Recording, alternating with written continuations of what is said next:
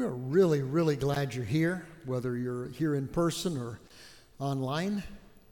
I hope you sense the presence of God, and I hope that if you feel God nudging you, you'll respond. It's kind of cool. We had a baptism here yesterday. Laureen, she came forward here a couple of weeks ago, and she was baptized yesterday. It was really, really neat. We've got about 2 or 3, I'm not sure which, baptisms this afternoon, not part of the services, but a little later on this afternoon. It's just kind of fun to see God moving in people and people responding like that. It's cool.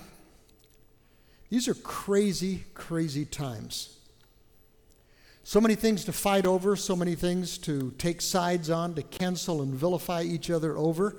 And instead of magnanimity and grace, our default has become polarization. For some, it's a game, just a game. And it's ugly. It's evil. And bottom line, it's threatening to drag a lot of us Christians in. Now, last week, I have to admit, I struggled to keep a clean heart. It was hard. Not sure I did. I was trying to write this sermon on loving each other the way God loves us, and I just got fired up. Our Next Gen team, Lisa, Jess, Ben, they tried to do something powerfully good for kids and families, communities that are going through a really hard time. Our schools aren't open yet, so our kids are being asked to do their classes at home, online. But a lot of our parents have jobs. A lot of kids don't have stable internet, so we opened up a study hall here at church, our virtual learning center where parents could drop off their kids, go to work, and our volunteers would help their kids do school, kind of like churches are doing all over this country. Tried doing everything right, mass social distancing, extraordinarily competent volunteers. But we got reported, we got called on. For what, I'm really not sure. And we got contacted by one of our state agencies telling us to shut down our illegal child care center.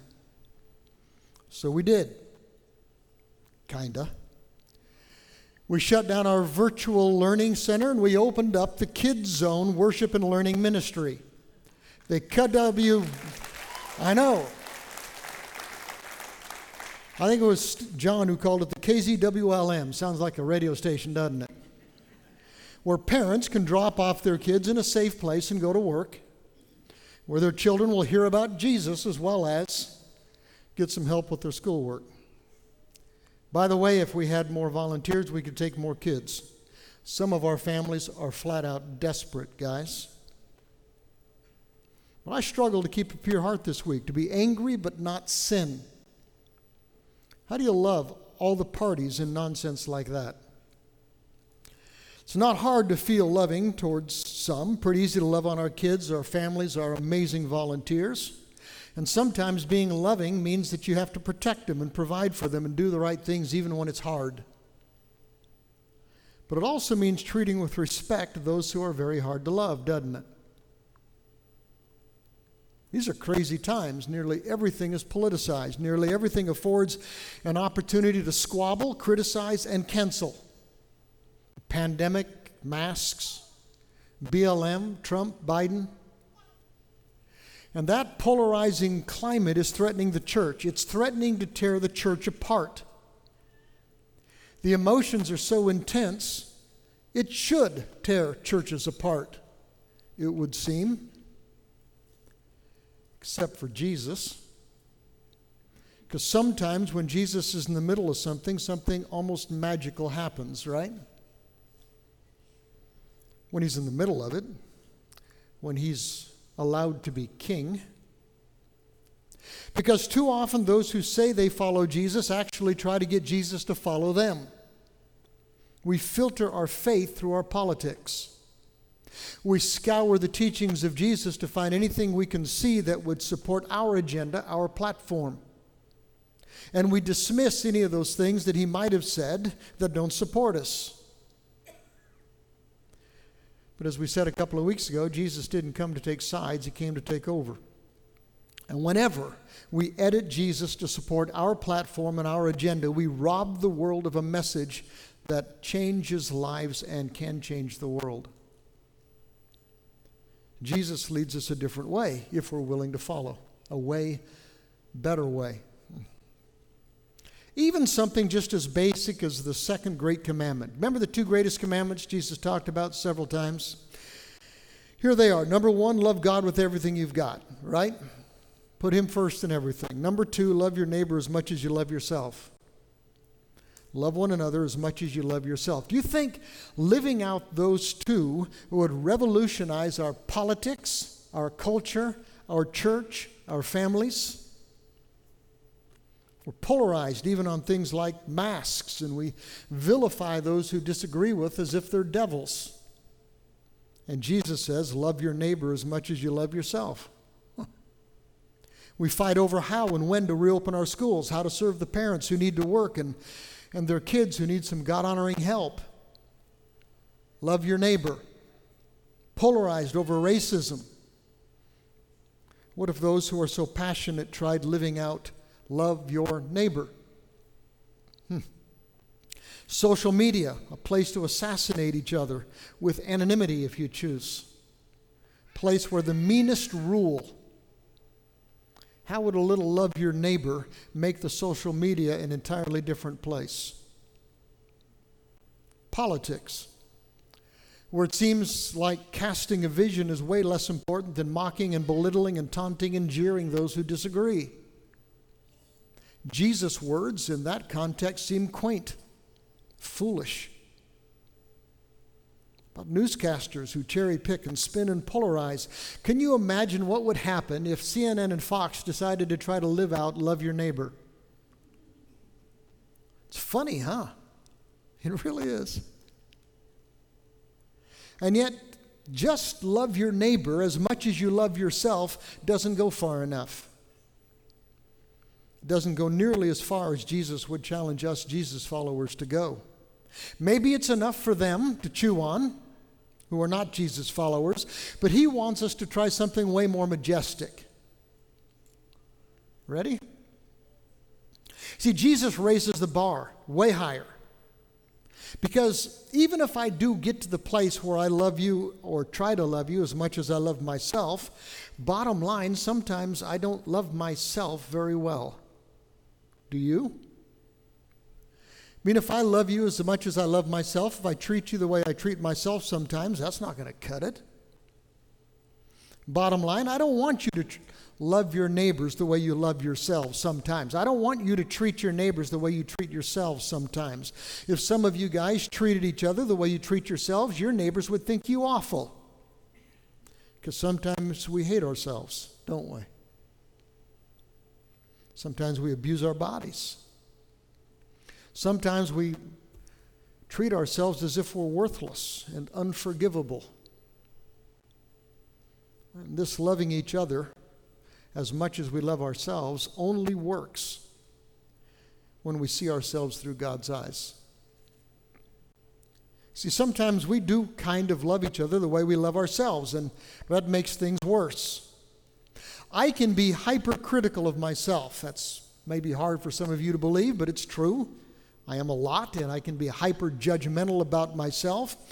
And I can get hypercritical and hyper-judgmental with some of you. When I want to rationalize and excuse my own sins, which I can be pretty good at, I sometimes have found myself rationalizing and excusing your sins too, which doesn't help anybody. If I start seeing myself as worthless, which sometimes I have done, I can easily start thinking of others as worthless.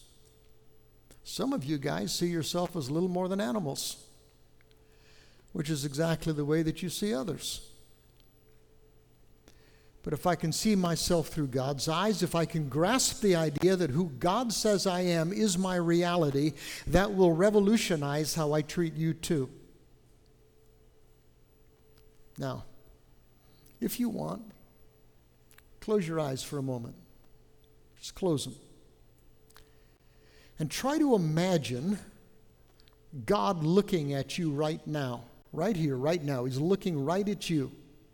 What do you see in his eyes? Do you see disappointment?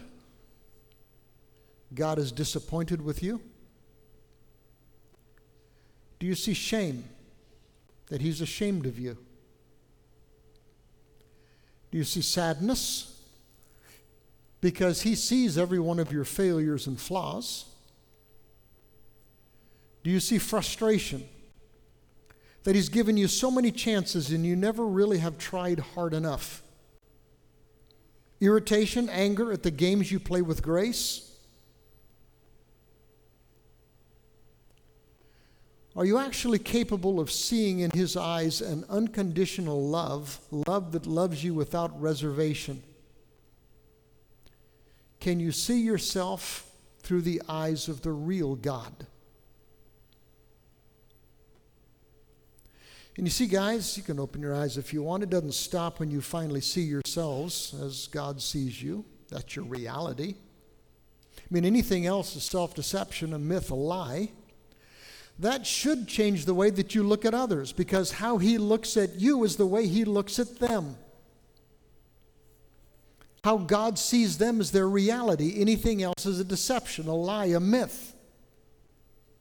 And when we start looking at each other through God's eyes, that's when people come face to face with Jesus. So, if you have a Bible on your phone or your tablet, you want to follow along on your Bible, find John 13. The verses are going to be on the screens as well. It's the Last Supper. Later that night, Jesus is going to go to the Garden of Gethsemane where he's going to be arrested. He's going to be taken away, interrogated, mocked, beaten, and then later crucified. And he knows it's coming. So that night he has this incredible meal with his disciples, and he starts out by washing their feet. Jesus washes the feet of his disciples. Can you imagine? I mean, picture this. Picture before the next debate, Biden washing Trump's feet and Trump washing Biden's feet. Or one of the protesters washing the feet of a cop, or vice versa. Or a bunch of pro-masks washing the feet of a bunch of anti-masks, or vice versa. And you're thinking, it's not fair. These disciples were all Jesus' friends and allies, right? Jesus washes the feet of Peter, who later that night is going to deny him 3 times. He washes the feet of 11 others who are going to run away and hide when Jesus faces his worst. And one of those 11 whose feet he washed was Judas, who's the one who's going to betray him. Kind of a Trump-Biden moment, I think. What if we Jesus followers actually followed Jesus? How weird would that be? And then a little later, Jesus says this that night. He says, now I'm going to give you a new commandment, a new command, a new mandate. Love one another. That's not new.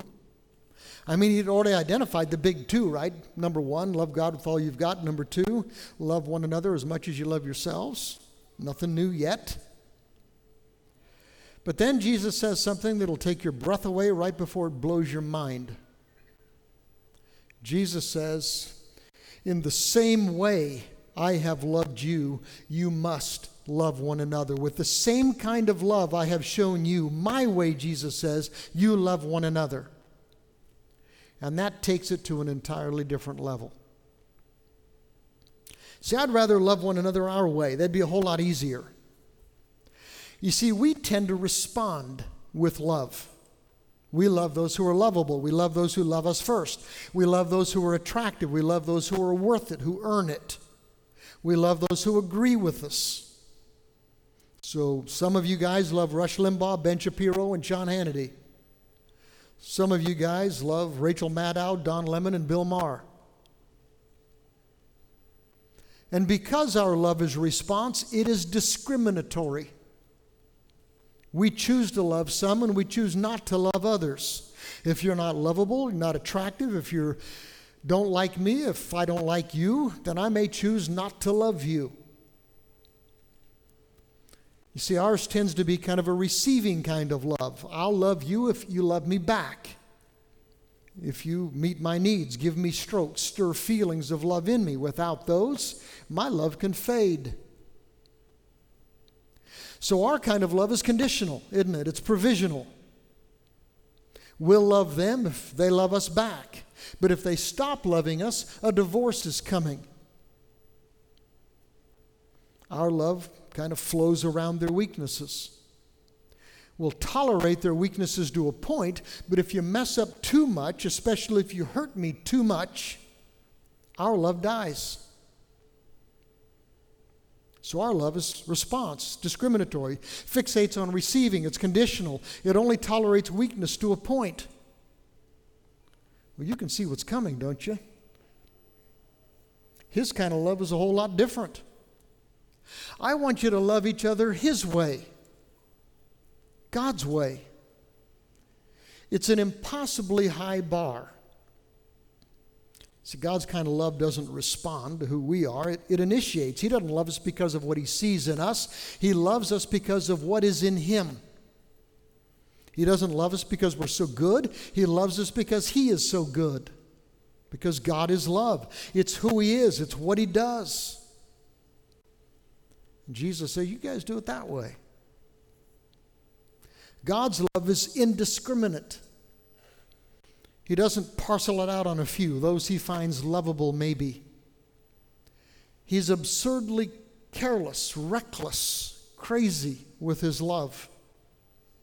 Doesn't matter how old you are, what color you are, how pretty you are, how rich you are, how nice you are, how you vote. And Jesus says, you guys love that way too.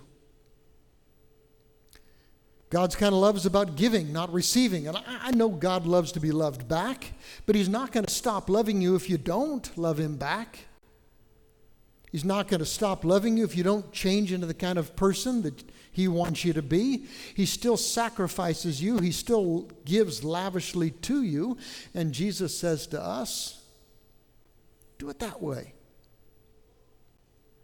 God's kind of love never flows around our weaknesses. It flows straight to them. His love is never choked out by our failures and our flaws and our sins. His love flows to them to confront them and to heal them. And Jesus says, I want you to love each other that way, the way I have loved you.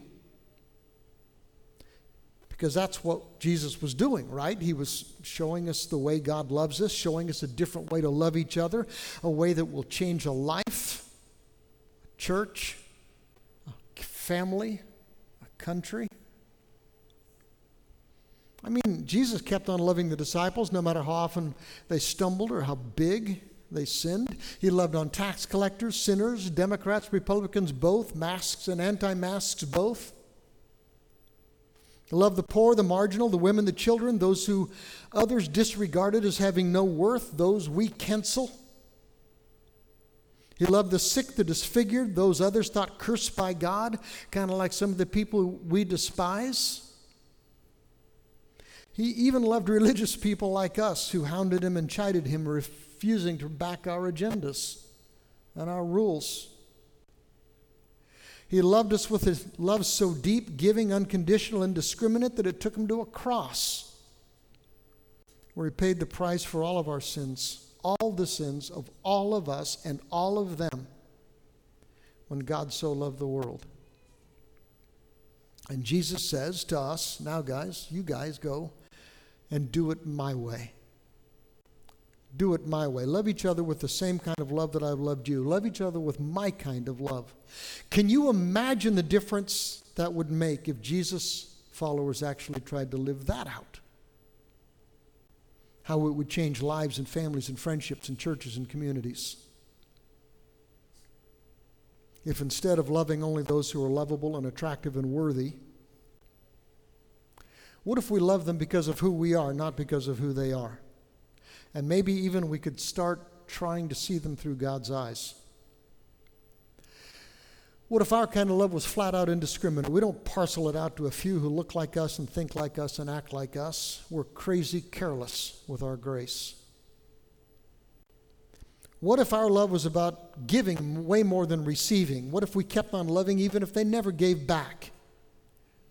Loving us back. Like Jesus did. An unconditional love, not provisional, robust and strong, never fragile. Instead of focusing on their sins, a love that flows right to their weaknesses, never going to be choked out by their flaws and their failures. But that's just utopian, right? Just a fairy tale. Is that even possible?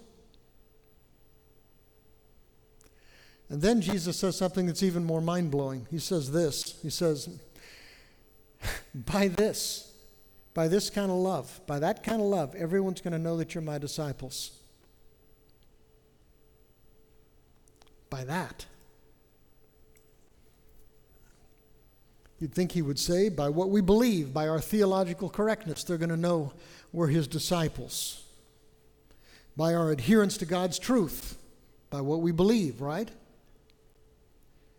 Or maybe by what we stand against, how strong and how fiercely we stand against the gay agenda or abortion or kicking God out of the public square or out of the schools, how we vote. That's how they're going to know we're Jesus followers, right? Or maybe by our religiosity, how often we do church, the prayers we say at Cracker Barrel, the Bibles we keep on our desks at work, the Kaidi 24/7 stickers on our windshield. That's the kind of stuff that's going to mark us as Jesus followers, right? Maybe by our personal morality. We're the kind of people who don't drink, don't cuss, don't chew, and don't run with girls who do, right? That's funny, guys. You got to chuckle a little at that one. Is that how we know we're Jesus followers? I'm just messing with you. Some of that stuff is fine. It's not what Jesus says. He says, by this, everyone's going to know that you're Jesus followers if you love one another my way, with a weird, godlike love. That'll dance. That'll set us apart in a world where that kind of love is nearly, if not entirely, impossible. People who love not just the lovable, but indiscriminately, because it's not about who they are, it's about who we are. People who focus on giving way more than receiving, like our God does, an unconditional love, which does not fade when it's not returned, even if they don't morph into the kind of people we want them to be. A love that flows to their weakness with truth and grace. Several years ago, a Nazarene pastor came to Capital City for a while. He'd just gone through an incredibly difficult time at his church where he had pastored, and he came here kind of to hide and to heal. After sitting quietly in one of our adult Bible fellowship classes for several months, right before he was ready to leave and pastor on, he asked to speak to our class. And I don't remember the exact words, but I remember the sentiment. He said something like this. He said, I hope you guys know how special this place is. There are people here who are so different from each other. You're different politically, you're different theologically, you're different sociologically. Those are my words, but it's what he said. But you guys love each other. And you pull for each other. And you work alongside each other. It's amazing. By this, everyone will know that you're my disciples if you love one another, because it's so weird and it's so compelling and it points so powerfully to Jesus. Guys, we're going to have an opportunity to show the world a different kind of love. Your candidate's going to win or lose based on how America votes in 2 months. The church, his church, this church, is going to win or lose based on how we behave until then and after. So we will refuse to be divided over lesser things because what holds us together is infinitely more important than anything that would divide us. And we're going to love each other with a love that overwhelms our differences. Will it work? Have you ever tasted the kind of love Jesus was talking about? And as I have loved you kind of love, unconditional, indiscriminate, sacrificial, a giving kind of love that flows straight to your weaknesses, it would blow you away. It will blow you away if you simply lower your defenses and trust the God who sent his son to die for you. Maybe you've seen already how transformational and healing that kind of love can be. So let it define us. Let's work at it. Guys, let our incredible God channel some of that incredible love through us. You see, as Jesus followers on our own, we're not capable of that kind of love. But as Jesus followers being transformed and empowered by the Holy Spirit that he has planted inside of us, he can get us closer and closer and closer. So here it is. Jesus says, let me give you guys a new command. Love one another in the same way that I loved you. Love one another. That's how everyone's going to recognize that you're my disciples, when they see the love that you have for each other. Let's get it done.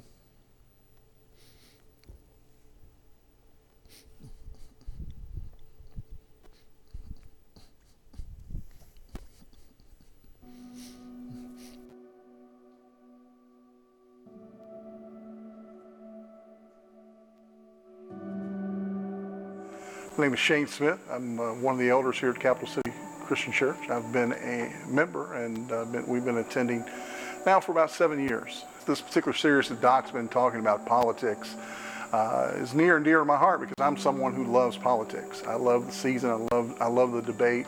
I love the discussion. I love to debate my friends. One of the things that's been occurring is our life group. Our life group is very diverse. We have a variety of ages, variety of races, of course, men and women. You know, with the current climate here that's going on with politics and with the racial tensions in this country, there's a lot to divide us. You know, we still have political discussions. We still disagree. We disagree on how the country should be led or how the state should be led. We also have different points of view about the racial divide in this country. And like I said, we have sidebar conversations, and sometimes they're pretty good disagreements. But what I know and what I have a genuine feeling is that those people in that group, they're my friends. They're my brothers and sisters in Christ. What I know is that our common goal is Jesus Christ, and we're there, and we're studying together, and we're learning, and we are becoming closer. We are becoming true brothers and sisters in Christ. As we hear about groups dividing, organizations dividing, families dividing, if I was ever asked, what could we do or what could I do? The first thing I would say is don't take it personal.